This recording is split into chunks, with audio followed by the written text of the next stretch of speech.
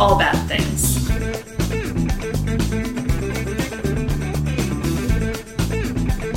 Tragedies, disasters. That's Bad things.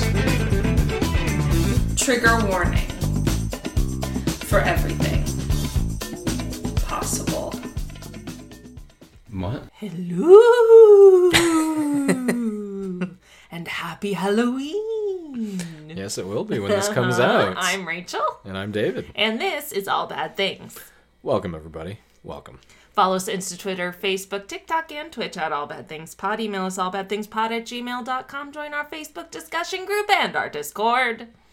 Do all of those things. And join our gift exchange. Yes. Our third annual anti-capitalist gift exchange extravaganza bonanza. Although somebody did point out that it isn't exactly anti-capitalist to have a bonanza. But What's a bonanza? Like the actual definition of a bonanza? I don't think I know. it's like a kind of like a. That's a bazaar. That's Are you what, thinking yeah, of a maybe that's what I'm bazaar? thinking of. Yeah. Yeah, I don't know what the actual definition of But anyway, bonanza is. it just sounds fun. It does. I mean, who doesn't want to participate in an extravaganza bonanza? Exactly.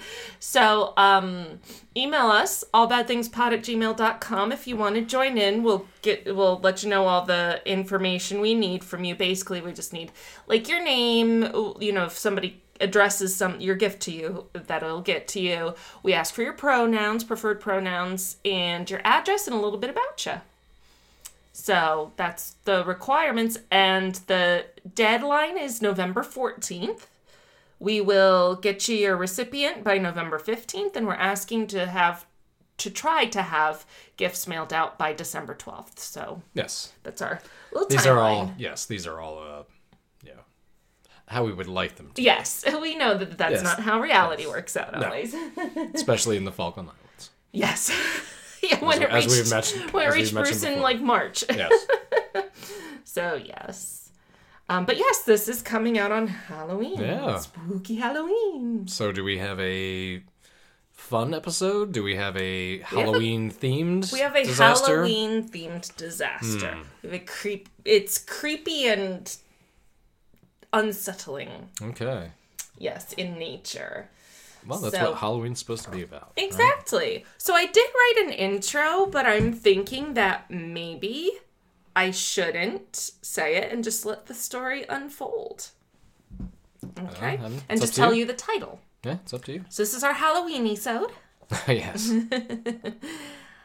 and this is the story of the mummies of Guanajuato. Don't know about this one. Okay. Primary sources are All That's Interesting, Amy's Crypt, Britannica, the Bulletin of the History of Medicine, Cliff's Notes, and Wikipedia. All right, we have, just in time for Halloween, some grim things to discuss. And it starts with a disease we have, I don't think, covered on the show yet. And that is... Is it one of the famous ones? It is. Is it the Black Plague? Well, no, so... Oh. No. Oh. But you're right. I don't think we haven't covered the bubonic plague at all. No, it's cholera. Ooh, that's a bad one. It is a bad one. Still happens to this day. It sure does. We are considered to be currently in a global pandemic that started back in the 60s, I think, of cholera. But to me, it's funny because I associate cholera with like that book, Love in the Time of Cholera, like an old-timey thing. It's not, like you said. But I think of it as what happens to a third world country after a hurricane or a typhoon. Or what's your understanding of cholera? What cholera actually is? isn't it like isn't it a digestive disease? Like something along that line? Yeah, basically. Like it affects your urinary tract, I think, too, or something like that. I don't know. Yeah, so let's talk about it. It doesn't sound fun. No, At all. it's and trigger warning for gross stuff. Yeah, it sounds like you suffer quite a bit. For anybody who listens to your actually I think it was maintenance phase. Yeah, maintenance phase. It's we're gonna talk about what Michael Hobbs would call BAMU stuff. Which he said was his family's way of saying like poop stuff. Okay. It was like their little that's a little euphemism. weird. Yeah. So, cholera is a disease not caused by a virus, but by bacteria. Mm-hmm. Which is why, after a natural disaster, your infrastructure is severely impaired. Yep. It's the water system, which we're going to talk about. So, specifically, cholera is caused by strains of the bacterium Vibrio cholerae. And these bacteria are natural and naturally occur in salt water and brackish water. And hello, just another reason not to go in the ocean, in my opinion. Other than the creatures. Though, excuse me, admittedly, not all of these bacteria cause the disease cholera, just certain strains. The problem with these bacteria strains and what makes them so dangerous is that they can produce a toxin, understandably named the cholera toxin. And the way that these bacteria can get into the human body is the gross stuff part. The disease spreads primarily, though not exclusively, via the fecal-oral route. Yeah. So, gross, yes. I am not calling people who have had cholera gross. No. Human bodies are disgusting. They are. But it's just... We are creatures just like everything else. We're animals just like all other animals, yeah. But that isn't... So that's not the only way that bacteria can spread. It can be transmitted via food that has been washed or cooked in contaminated water with bacteria. So it's pretty insidious because if it gets in the water supply, then that's a problem. Yeah, then nobody can drink the water. Yep. But people are going to because you're thirsty. You'll die otherwise. You'll die if you don't. For certain, yes. So you're just going to take your chance either way. Exactly.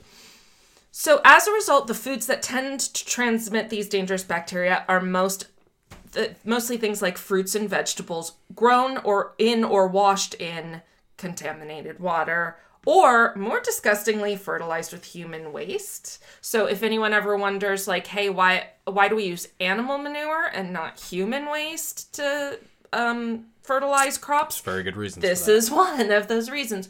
We can there are bacteria that we can't do that. So. And I come from a place where they use liquid manure, and man, you can smell that. You can literally smell that shit for miles. Oh, that's disgusting. You do get used to it, but yeah. it only lasts for for a couple weeks early spring, and then you're just kind of like, but yep, it's out there. Other riskier food includes seafood, especially eaten raw, and foods that were irrigated with contaminated water, or packed in contaminated ice. So there's a lot of ways it can actually get there. Now, what does cholera as bacteria actually do to the human body? Well, welcome to trigger warning number 2. And unfortunately, that label alone is telling. Yeah. Number 2. Number 2. Number 2. Number 2. The primary symptom of cholera at its onset is sudden, profuse diarrhea that is especially watery. So, as we know, like the reason diarrhea is ever a problem is because of the loss of water. Dehydration. It can lead to dehydration, exactly.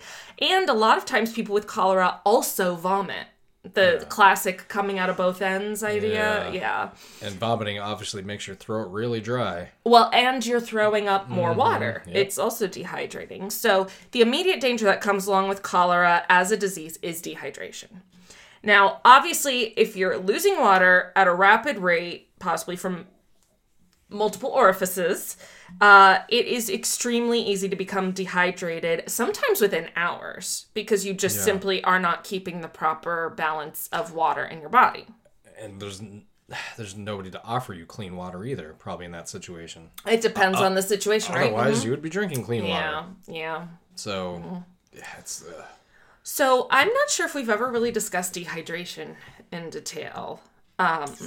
So, we all know it's bad. I don't think we have. We all know it's bad. We know you can go longer without food than you can without water. Correct. But why? So, to simplify it, meaning not to get into the nitty-gritty of sodium and electrolytes and everything, in humans, dehydration leads to rapid weight loss of, quote, water weight, right? Like a lot of people who go on like crash diets, what they're losing is actually water weight. I would think it would lead to like heart failure and stuff too. Yeah, so we're going to get to that. Yep. Oh, okay. You can get dry mouth, obviously difficulty swallowing because there's just nothing lubricating your throat. Water is literally essential to us. We have to have it. Absolutely is. It absolutely is. The cells of the body also start to dehydrate. God. That's not good. The tissues in the skin of the body starts drying out, and horrifyingly, the eyes start to get soft because they're very liquidy, right? So they're starting to like...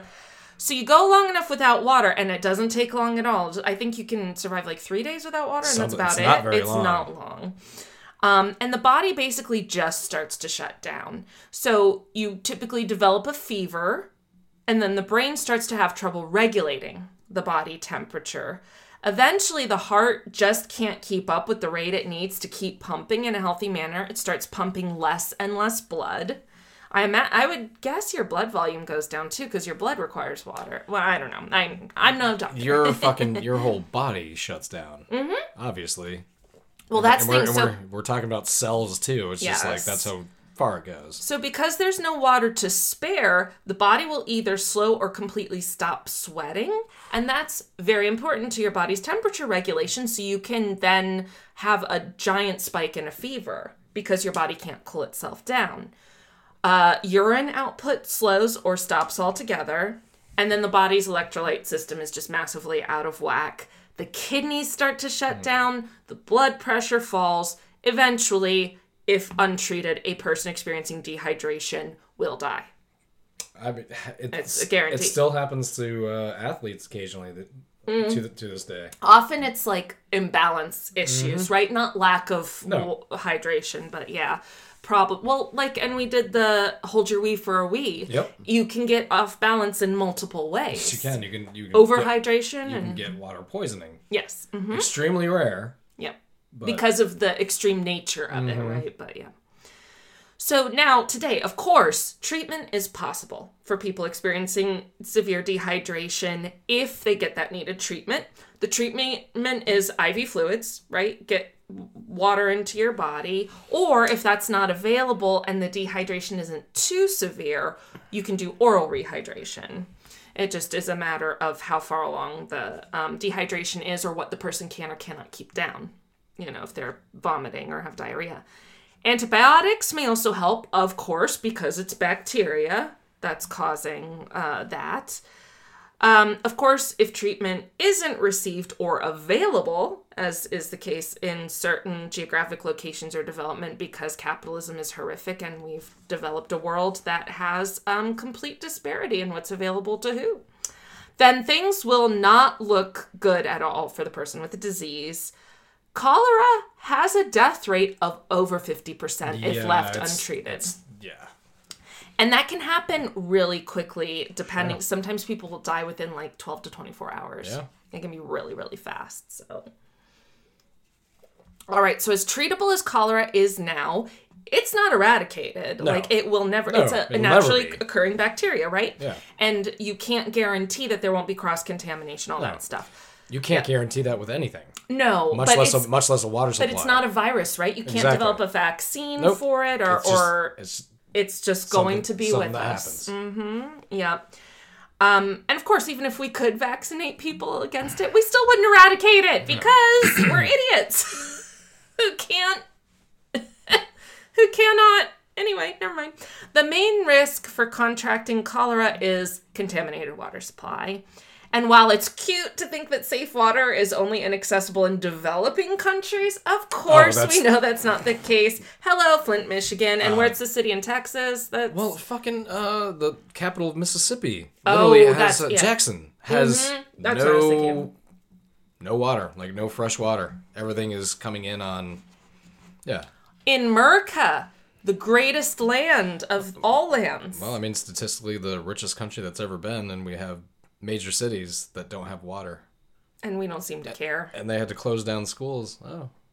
Something I thought Republicans were against. Yeah. But, well, guess what? When there's no water, you have to close down everything, don't you? Yep. Yep. A side note, if you want to get like really fucking depressed about America, live here for the past 7 well, years. There's that. But also, the Dollop... But that makes some people excited about America. I know. The Dollop did an episode about the 1984 LA Olympics. That was really good. So I just recommend that one. Okay. Was it a was shit recent. show, or was it... It basically... So it was in the middle of Reagan. Yep. It caused major ripple effects. Not the least of which were for LA and California. But like some major stuff happened it was a lot more far reaching than I would have thought. It was interesting. It was a recent episode, so. So there is some evidence that cholera has been around for quite some time, with some references to an illness that may have been cholera in writings going back to ancient Greece. But it's hard to know like what would have been cholera and what wouldn't. Sure. Nobody had identified it or sussed it out at that, in that time. So, but cholera as a known and identified disease didn't happen until the 19th century. And when it did, it came out with a bang. So in 1817, an outbreak of cholera began in Jessore, India, which is basically around what is now known as Bangladesh. Okay. The outbreak continued throughout what is now Bangladesh, India, Myanmar, and Sri Lanka. Things continued to deteriorate in the region over the next few years as more cholera outbreaks happened in farther flung areas, including Thailand, Indonesia, and the Philippines. And then things got really bad really fast. For example, over 100,000 people died in Indonesia alone. Wow. I mean, so these are massive, massive death tolls. Mm-hmm. The outbreaks continued into the Middle East, and It was recorded that 18,000 people died in 1 week in Basra, Iraq. 1 week, one city, 18,000 people. If you remember, we did visit Basra in episode 85. I looked it up. The Basra grain poisoning, way back. Wow. Almost 200 episodes ago. Obviously, this being the early 19th century and all, medical knowledge is nothing like it is now. And while we may struggle worldwide with clean water supplies, it's nowhere near what it was back then. Louis Pasteur wouldn't begin to posit his germ theory of disease until 1860. Yeah, that was quite a while after this. There were, like, the makings going back to like the 17th century of like, hey, we think there's like something. Starting to figure some things out here and there, like, But the breakthrough was not yet. Maybe if people are coughing into the water, that's a bad thing. Well, isn't that funny how like people had to learn that? Yeah, well, of course. It seems so common knowledge to us today, but everything we know now that's common knowledge had to be learned. Well, I mean, I always think of like if you're 20 years old today, and if you're looking back at, let's say you're looking back at somebody's home video of, like, at a bar or restaurant, like, everybody in there is smoking. Yes, And they'd be like, what are you doing? I like, know, right? Like, are you fucking stupid? Like, or see an old movie, Smoking or Non. Like, what? Yeah, huh? Are you at a hookah lounge? Like, what are you true. That's true. They've never been offered that choice. No. Isn't that wild? That is kind of funny. Yeah. That was, like... My whole adulthood, pretty much, smoking's been banned in restaurants. But I do remember that being a kid. And looking back on it, it's so dumb. As though there's some invisible wall between smoking and non-smoking sections. Yeah. You can smell the smoke in the non-smoking section. Well, sometimes they had it, like, around a corner, at least. Sometimes. Like, they design it a certain kind of in a different room, but not really. But made it... Oh, no, it's okay. You won't get secondhand smoke exposure. Yeah.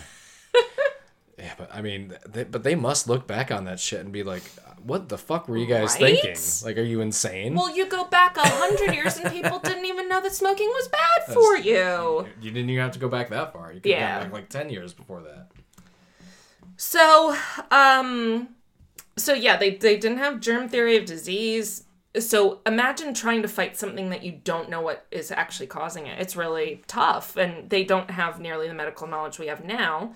So there was a second wave of cholera that began to spread globally in 1829.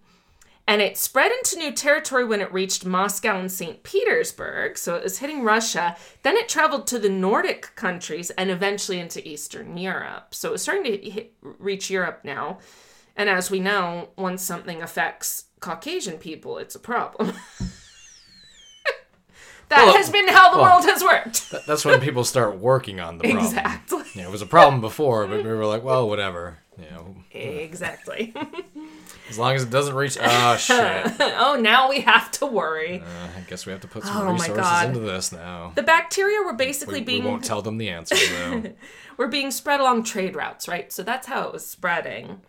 And because people didn't... Well, densely populated areas, you would think. Well, yes, but also, like, how is the actual bacteria spreading? Moving along. It was being spread by the trade routes. They were bringing drinking water and such on board those ships.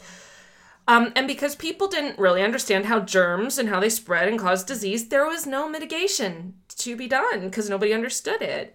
It was also becoming clear that what they were kind of figuring out was that cholera wasn't, quote, contagious in the sense that, like, you could take care of someone with cholera and you wouldn't get infected with it.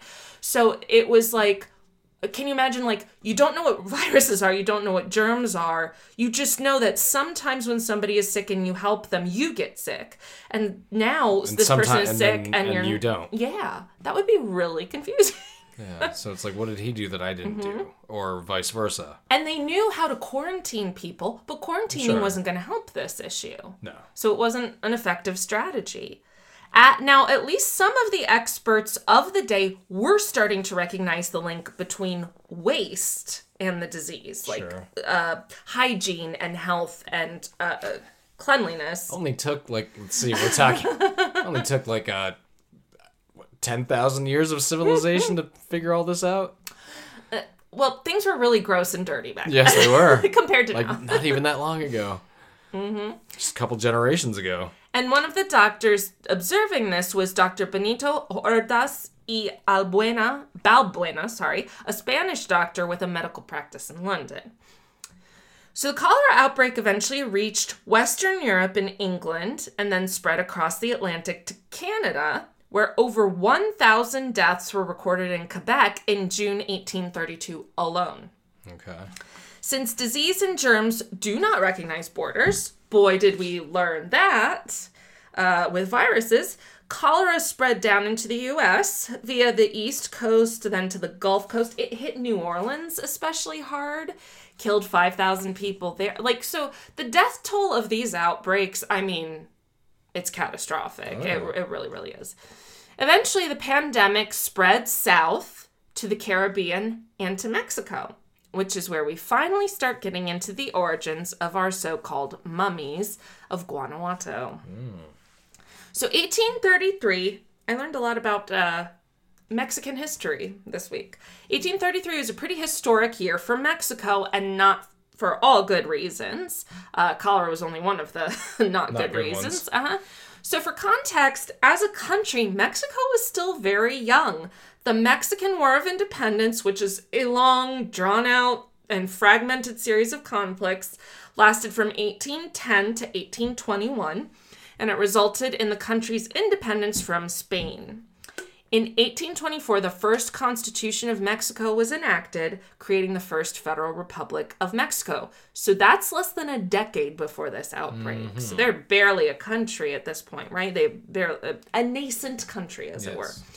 So at the time of the outbreak in 1833, the prior president, Anastasio Bustamante, had executed his predecessor, Vicente Guerrero, and by executed, I mean killed, which wasn't well received by his political opponents, including Antonio Lopez de Santa Anna, which led to the Casamata Plan Revolution, which overthrew Bustamante's rule. There's lots of coups going on here. The election of 1833 resulted in Santa Anna being elected vice president and Valentin Gomez Farias elected president. Now, kind of oddly or remarkably, the two men alternated the presidency. They swapped back and forth who was president. Each served periods lasting between 15 and 135 days. Okay. Isn't that interesting? That's very strange. It is very strange. Before settling on Santa Ana for a bit in 1834. As you can imagine, if you've got a relatively new country and now your presidents are like flip-flopping, that's not going to exactly stabilize the situation, you know. Further, there was a lot of political infighting of Mexican leaders that distracted them from possibly taking action to prepare for the potential epidemic leading up to 1833. So by this 1820s to 1830s pandemic, it was already established that cholera did spread. So when the disease was making its way down Canada and into the United States, it was pretty clear, like Mexico, like, hey, heads up, this is coming your way, right?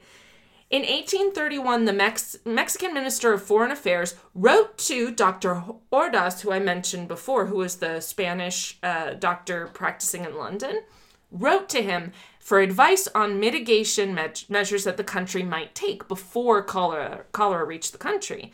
And Dr. Ordaz suggested enacting major sanitation efforts. Remember, he's the one who kind of realized what was going on. Now, I could be wrong. I don't know what period of like movies this is, but you know how famously people would throw their waste out the window. Oh, like, sure. There were definitely references to parts of Mexico having just like giant piles of garbage and waste in the street, you know. So at least this doctor was starting to put two and two together and say, clean up. If you live in filth, guess what? Diseases happen. But at the time, the president was Anastasio Bustamante. He later stated that he thought that some of the reports of the disease, quote, must be greatly exaggerated, end quote. By the time cholera was headed their way, he did finally give in and encourage Congress to start cleaning up the dumps of Mexico City. But, quote, my words went as unheeded as those of the aged Noah, end quote. Do you know that reference? I mean, Noah's Ark? Yeah, but do you know that his pleas went unheeded? I have no idea. So the idea is, you know, God told Noah that the world was going to flood, and he tried to tell everybody else, hey, if the world's going to flood, come with me in my ark. And they were all like, no. Yeah, because God was loving and wanted to kill them all. Yeah, he's not gonna genocide us. No. Oh, shit. We should have listened to that guy. That Noah guy. Exactly. That's how they went out, too. So early 1833 saw the arrival of cholera in Mexico. At the same time, news was coming out of Cuba that thousands of people were dying from the disease, which was reported heavily in the Mexican press, rightly alarming the Mexican public and leadership. In Mexico City, strict household cleaning guidelines were instituted, with those who did not follow them receiving stiff fines. So they were trying to mitigate it. While mitigation measures were being enacted that spring, the upheaval of the Mexican government was still taking place, with Frias and Santa Ana taking power and concerning themselves much more with the fact that the Mexican federal government was basically bankrupt. Well, I mean, it's a brand new government. Yeah. Plenty of political infighting was also revving up, causing further distraction from cholera mitigation. Texas, which had become part of Mexico during the War of Independence, was also starting to uprise against the Federalist government. So, with the government distracted, cholera continued to spread throughout the country, including Tampico on the East Coast and the Yucatan Peninsula, and eventually, by the end of July 1833, to the state of Guanajuato in central Mexico. So Guanajuato had received its status as a state in 1824 when the country of Mexico drafted its constitution. The name comes from the Purépecha language, a language that's not spoken by many people. It's actually not even technically a dialect. It's its own language altogether, so it's not like a Spanish dialect or something. Okay. It's semantically very different. The name Guanajuato came from the Purépecha name Quanhasi-Huata, which means Frog Hill. Okay. So there was also the area was a big mining town from way back in the Spanish colony days. Within the state of Guanajuato is its capital, also called Guanajuato or Guanajuato City, to set it apart from the state's name. The city was key in Mexico's fight for independence. The War for Independence is considered to have started in Guanajuato in September 1810. Those are just the cats. Yeah, I'm like, what is going on They're out so there? noisy. Yeah. Mm-hmm. And the fridge turned on. The fridge turned on. That's fine. Whatever. Yeah. We're not gonna. We'll do it live. Yeah, I'm sure somebody out there is doing a count like, oh, it went off in this episode. Take a shot every time the fridge goes off. So, I could not find a clear number of how many people died in Guanajuato during this cholera epidemic. It's not surprising. It was long ago in a new country. Record keeping wasn't what it is. Blah, blah. I did find reference to the fact that as many as 200 people per day were dying in Mexico City. Obviously a highly populated city. One of the most populous cities in the world. So I imagine it was also pretty awful throughout the country. Working backwards on some math from some sources, I did come up with a figure around 5,000 or 6,000, but that's very loose math. I mean, you also have to remember this is 1833, right? I mean, the United States is still a brand new country. The United States is only a little over 40 years old. That's it. Many advantages. Well, yeah. Well, I'm talking about when we ratified our Constitution. I gotcha. So, like 40, 50 years old, right? Yeah. Something like that. But still, yes, you're right. Well, a lot is changing constantly due to colonization and independence declarations and all that. All over this part of the globe. It's happening in South America, too. Yep. So, as can often happen during such rapid pandemics, especially those occurring so far back, it was difficult to keep up with the bodies that needed to be buried. Yeah. And, I say back then, look at, like, some of the shit that happened during COVID. Yeah, they had to bring in... New York City? Yeah. Like, there was some shit that went down. They had to bring in literally, like, freezer trucks. Yeah. And they didn't have that in 1833. No. So the cemeteries in Guanajuato filled rapidly, including the local St. Paula Cemetery. Mexico was affected the most near the end of this wave of cholera. Things died down for a bit before the disease made a comeback in a big way, beginning around 1852. This third cholera pandemic is often considered the worst, like the deadliest. It's thought that it began in India, eventually spreading globally once again. 2 more cholera pandemic echoes occurred in the 19th century in 1863 and 1881. So as you can see, things really didn't let up on the cholera front for decades. It came back again in 1899. I mean, this is just again and again and again, and we're still in one now. And I think we're in the 6th or 7th now. Okay. It's considered. Yeah, I mean... Recorded. It still goes on. At some point after the 1863 outbreak, but before the one that started in 1881, so sources differed on the exact year, but local authorities in Guanajuato enacted a tax, likely due to the lack of grave space in town that was very much needed after already 2 pandemics had swept through. The tax was required for perpetual burial.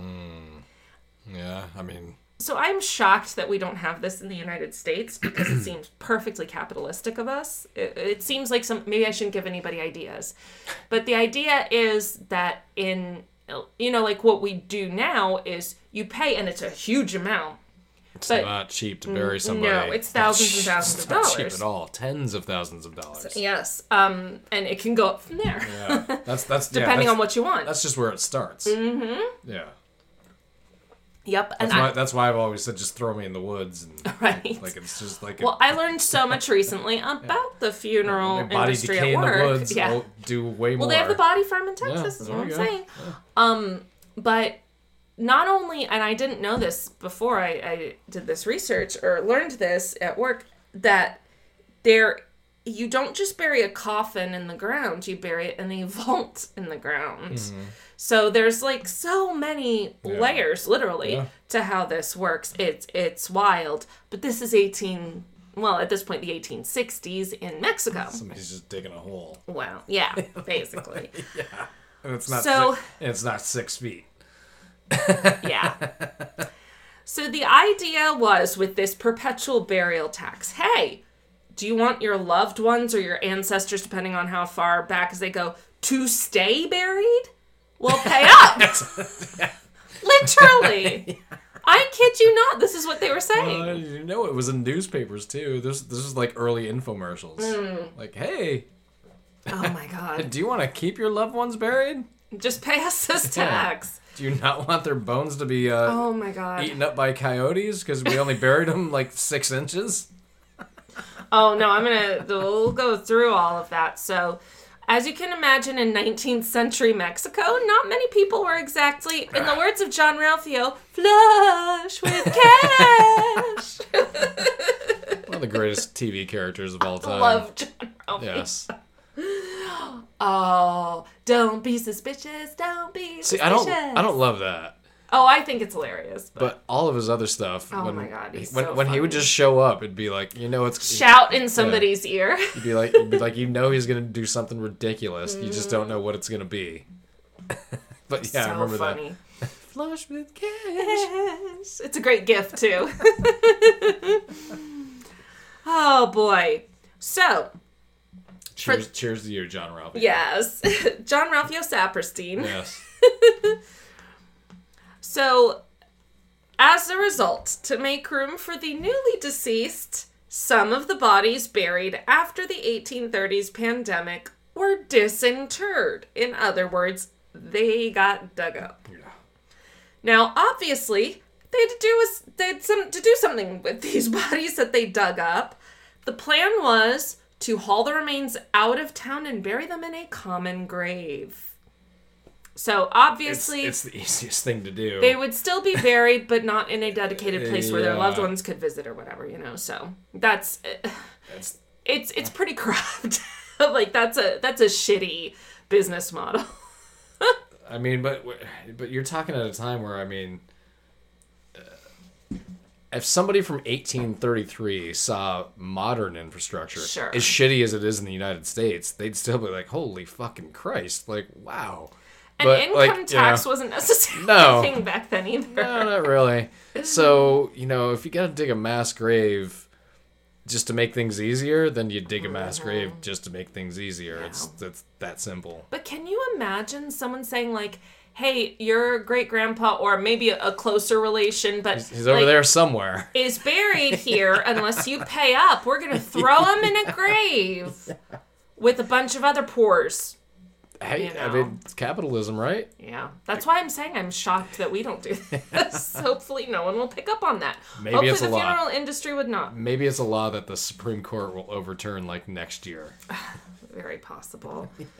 Something else I learned that I actually do agree with about the funeral industry, a lot of, so this is just factual, a lot of, at least in the United States, very large chains have popped up that have bought up. It used to be a family type of business, throughout the country. And then a lot of these conglomerates just bought up a bunch of them. But there are still family-run funeral homes. And some exposure I've had to them, they're actually pretty nice people and care. Yeah. So it's worth, if it's an option to you and yours, if somebody passes, that you need to make arrangements for to deal with a smaller family-run funeral. Well, imagine being in charge of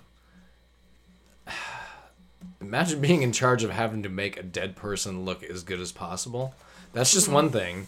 But have a whole presentation, flowers, cards. They're involved in it's. But the people I've talked with have had a genuine I think that's heart why for it, which is very nice. But I think having to do all those things, you would really only do it if you cared.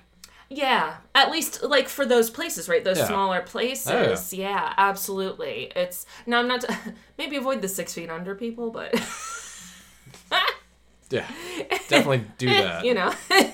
They were also fictional. But there are so many intricacies to that business that people don't think about. Oh, yes. There's a lot. They've got their arms in a lot of different places. There's a lot of different skills, a lot of regulatory requirements, as there should be. Yep. So, yeah. Lots of licensing, all sorts of things. So, some of the bodies that were disinterred, that were dug up, were found, and some of whom, or many of whom, were victims of cholera back in the 1833 pandemic. They were found to be in remarkably well-preserved condition, essentially naturally mummified. Mummified is very well preserved. Are you ready? Sure. See, mummy photos don't really creep me out all that much. These are real humans. Yeah, just to that's be clear. I've kind of seen this kind of stuff before. Yeah. It's grim. It is. But it tells, talk about telling a story. Yes. You know. Yeah. Mm-hmm. It's preserved from... Well, and our story's not done yet. No, I know, but we are setting it up. Yes. So, while some of the bodies had been at least partially embalmed, it appears that the soil and the climate of Guanajuato was uniquely qualified to facilitate this version of natural mummification. So it was like dry soil, because just all moisture, the conditions were right. Moisture's going to decay things, right? Well, it was dry. There were certain minerals in the soil, stuff like that. And there's purposeful mummification. Mm-hmm. Embalming and all that stuff. But that's not what this is. This is just natural. At least not entirely. Right. Like I said, it was found that some of them were at least partially embalmed, so there was a little bit, but... Yeah. But like I said, the environment was really what sort of dictated how well they were preserved. So... Basically, the corpses had unintentionally been kept dry enough to have slowed their natural decaying process. Also, during the 1830s pandemic, those who died of cholera were buried quickly to try and curb the spread of the disease. So it's not like these bodies were hanging around before they got buried, so they were almost immediately put in that environment. Yeah, they had the right idea. Soil. Yeah, basically. They were sort of buried fresh, as it were. Yeah. The bodies found preserved typically had some pretty horrific facial expressions, which led to rumors of some being buried alive. But it's completely natural for the decay of a corpse to cause an extreme, like the sunken cheekbones, the wide mouth, a very gaunt and terrifying Here's appearance. what we do know is that it wasn't fun at all for anybody. And it is thought that there was one mummy that was found, a woman named Ignacia Aguilar. That's thought, based on the evidence, she actually did get buried alive. And she had cholera, and it was fucking with her heart function. So they thought she was dead because they couldn't feel a pulse. The reason they think that she was found buried alive is she was found lying face down, having bitten her own arm. And there was blood in her mouth, evidence of blood in her mouth. So she was trying to, get out. Who knows? Or just completely disassociated with reality, because wouldn't you be if you were buried alive after suffering from cholera? So. And anybody who's seen the end of the movie Casino can identify with that. Really? I've never seen Casino. Yeah, they get buried alive at the end. All of them? No, two characters. Joe Pesci's character and his brother. Who plays his brother? He was really only in that movie. But they basically beat the crap out of him with baseball bats and leave them barely alive. Oh my god. And then bury them. And it's just like that. I think I've mentioned this before, but being buried alive is like one of my... That's pretty awful. Yeah, one of my triggers. Yeah. I imagine it would trigger anybody, Just about anybody. It's especially horrific to me. If that does happen to you, if that's a fear of yours, watch Kill Bill Volume 2, and you can learn how to get out of it. Oh, okay. Did Uma Thurman get out? She did. Okay. Have you never seen that movie? I've never seen either Kill Bill. Oh, they're really good. Bill. Bill's Kills. They're really good. It's like it's kind of like the last of Tarantino being really good. Yeah. Yeah. Anyway. On to mummification. Yes. So eventually, between 108 and 111 corpses were found in this mummified state, including several infants and a 6-month-old fetus. Actually, I'm going to hold off on showing you. Okay. All right. Something to look forward to. Sure.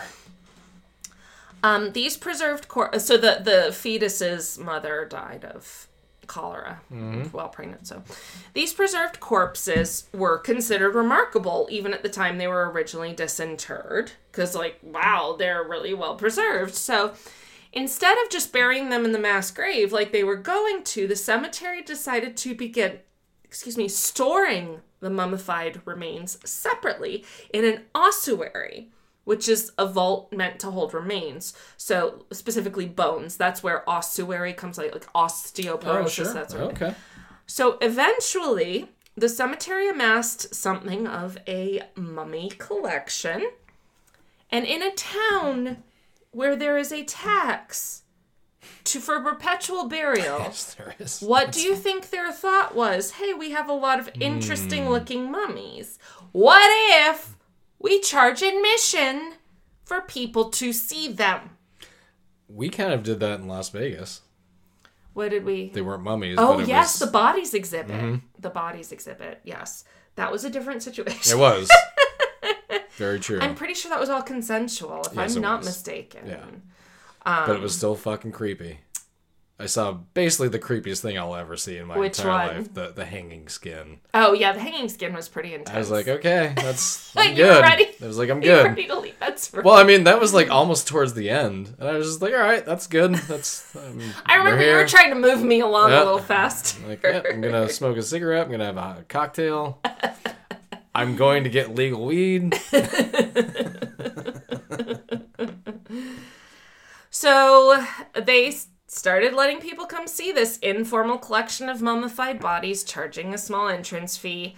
Obviously, this was not well regulated. Initially, people were allowed to touch the remains. I mean, well, yeah. It's literally like it's almost like an original, like, roadside attraction kind of thing. Like a freak show type of thing. Come touch the mummies. Not only that, some people apparently even broke off parts of the corpses to keep as like souvenirs, or to sell, or to see if they're real. Yeah, are they really dead bodies? So gross and morbid. I mean, but again, you have to put it into the context of like at this time. Yes. No, but I'm saying like at this time, people lived until like 40, maybe if you were lucky.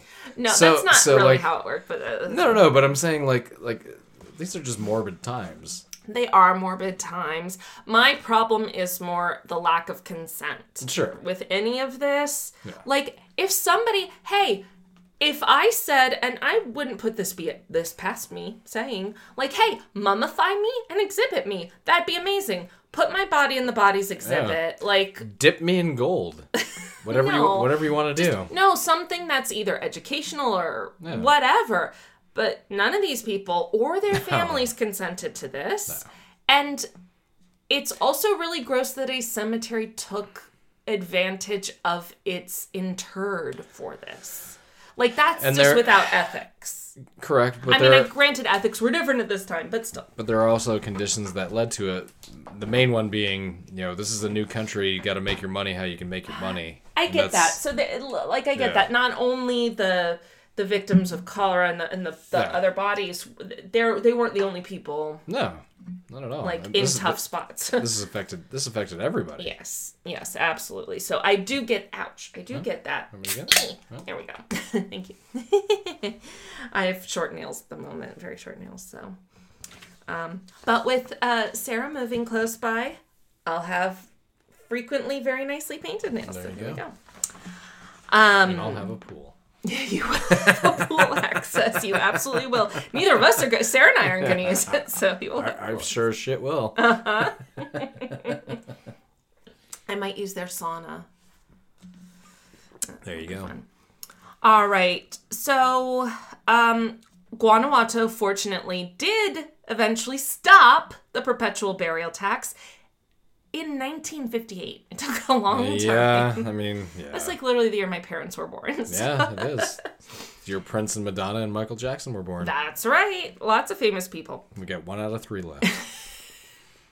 The worst Of the 3? Well, of the 3, yes. Yeah, of the 3. Michael Jackson was an actual predator, so there's that. I'm going solely off music. Oh, solely off music, yeah, she's the worst of the 3. She's the worst. It's a toss-up.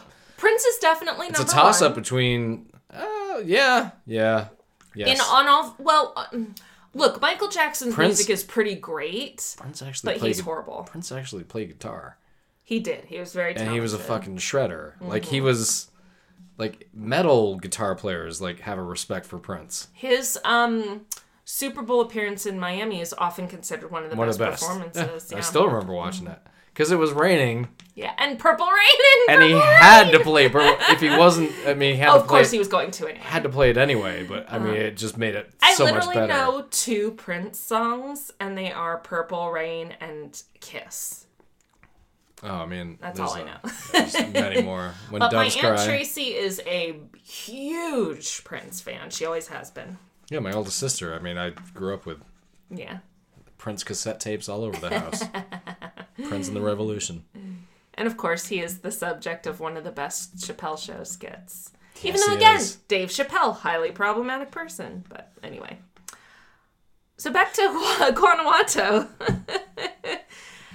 So in the meantime, after, between this perpetual burial tax being stopped and everything, this informal mummy attraction had grown to have worldwide notoriety. I'm sure. Like a freak show status sort of thing. Well, and there were probably like legit scientists that were.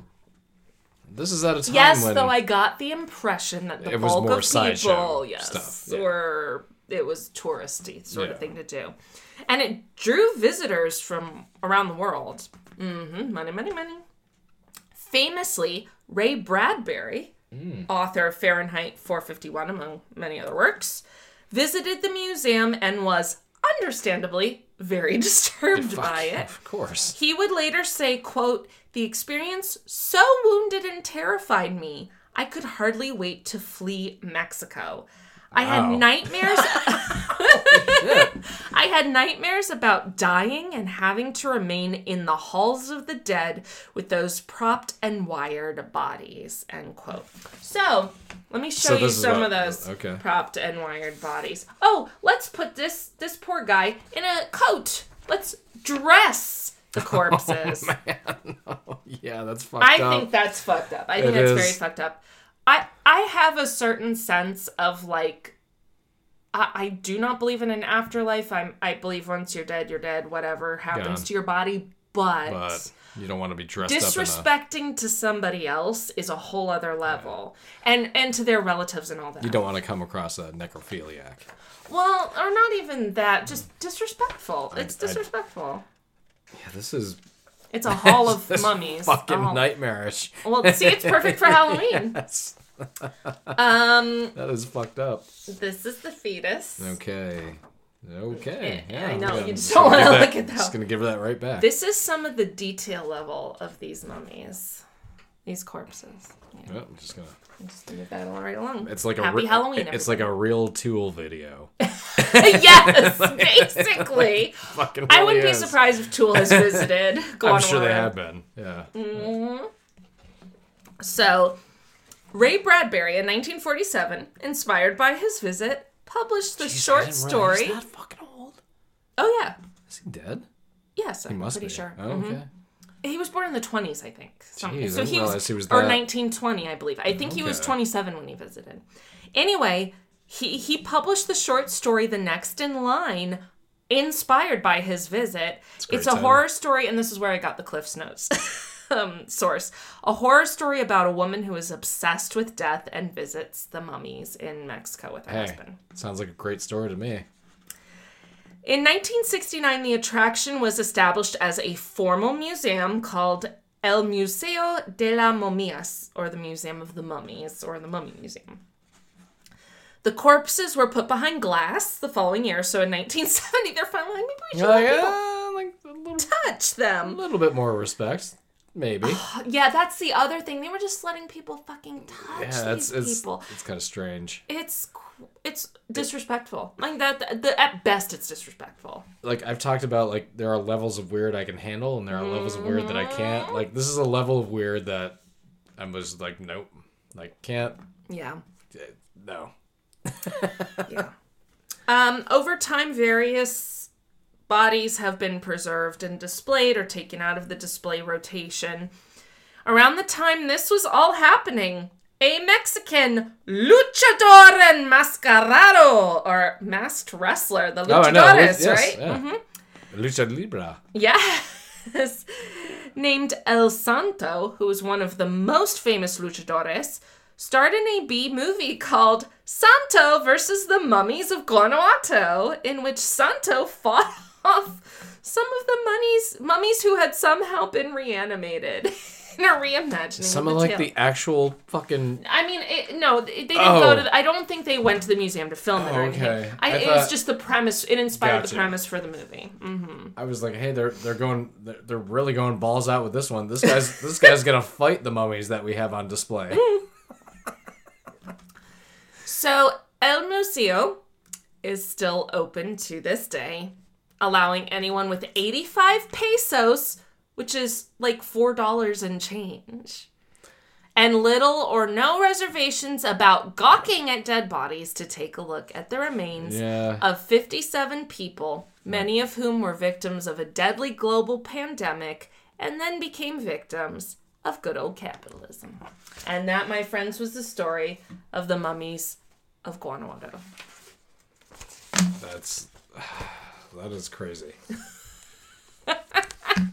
I mean, but the whole time, the whole time, once we got into it, though, the whole time I'm thinking about when we went to the body display, which was really cool in a lot of aspects. Yes, it really was. But here is the big delineation, in my opinion, right? It 100% comes down. Yes, whatever somebody wants to do. Like, I am a huge believer in personal autonomy, right? Like, the one thing you own in perpetuity is your body. Yeah. Like, and you have 100% rights to that. And, like, I understand certain circumstances in terms of, like, psychological distress and stuff. There are certain terms under which it may be in somebody's best interest to have some version of authority over their body. I also understand punishment, not in the way we have done it, but punishment in terms of, or dangerous people, things like that, people who might harm other people's bodies, then okay, you may lock them up because otherwise they're going to hurt other people. But for average people, which these are just like average people in a town, right? In the 1800s, like, you should have say over whatever happens to your body, alive or dead. Yeah. And that includes abdicating it to somebody else. You know what? Somebody was offering that for a price. You know, you should have autonomy over your body, alive or dead. Somebody was offering that price for the dead part. Like, hey, do you want to keep your remains? Yeah. That's the thing. It was a hostage situation, right? It essentially is. It was a hostage and bribe situation, sort of, that was created. And it makes, the shitty thing is it makes sense in capitalism. That's what I'm saying. But it's just, that's what horrified me. Somebody figured out, I can charge money for this and people will pay for it. Right. Because the thing is, like, I thought about it and I was like, okay, would I go to Guanajuato and look at these bodies? And no, I don't think so. Not because I wouldn't want to see them or something, but because those people didn't say, hey, sure. Yeah. Or their families, right? Like, even at best, their families could have said, that's not what happened. Now, if you want to go, hey, that's up to you. Yeah. I just wouldn't be comfortable ethically I'm just with like, that. But can I read your intro? So, to sum up the episode, what this is. I just thought it would be more interesting to let it unfold now. Now it's an outro. Okay. So, years after a devastating worldwide cholera outbreak in the early 19th century, over 100 victims of the epidemic in Guanajuato, Mexico, were not allowed to rest in peace and were instead disinterred and found in a natural mummified state. Their remains are currently displayed at El Museo de las Momias, or the Mummy Museum. And this has been another episode of All Bad Things. I'm David. I'm Rachel. We'll see you next week. Happy Halloween, and don't dig up any bodies. Please. Without consent. Yeah, if somebody's I into guess, it. technically. Then, yeah.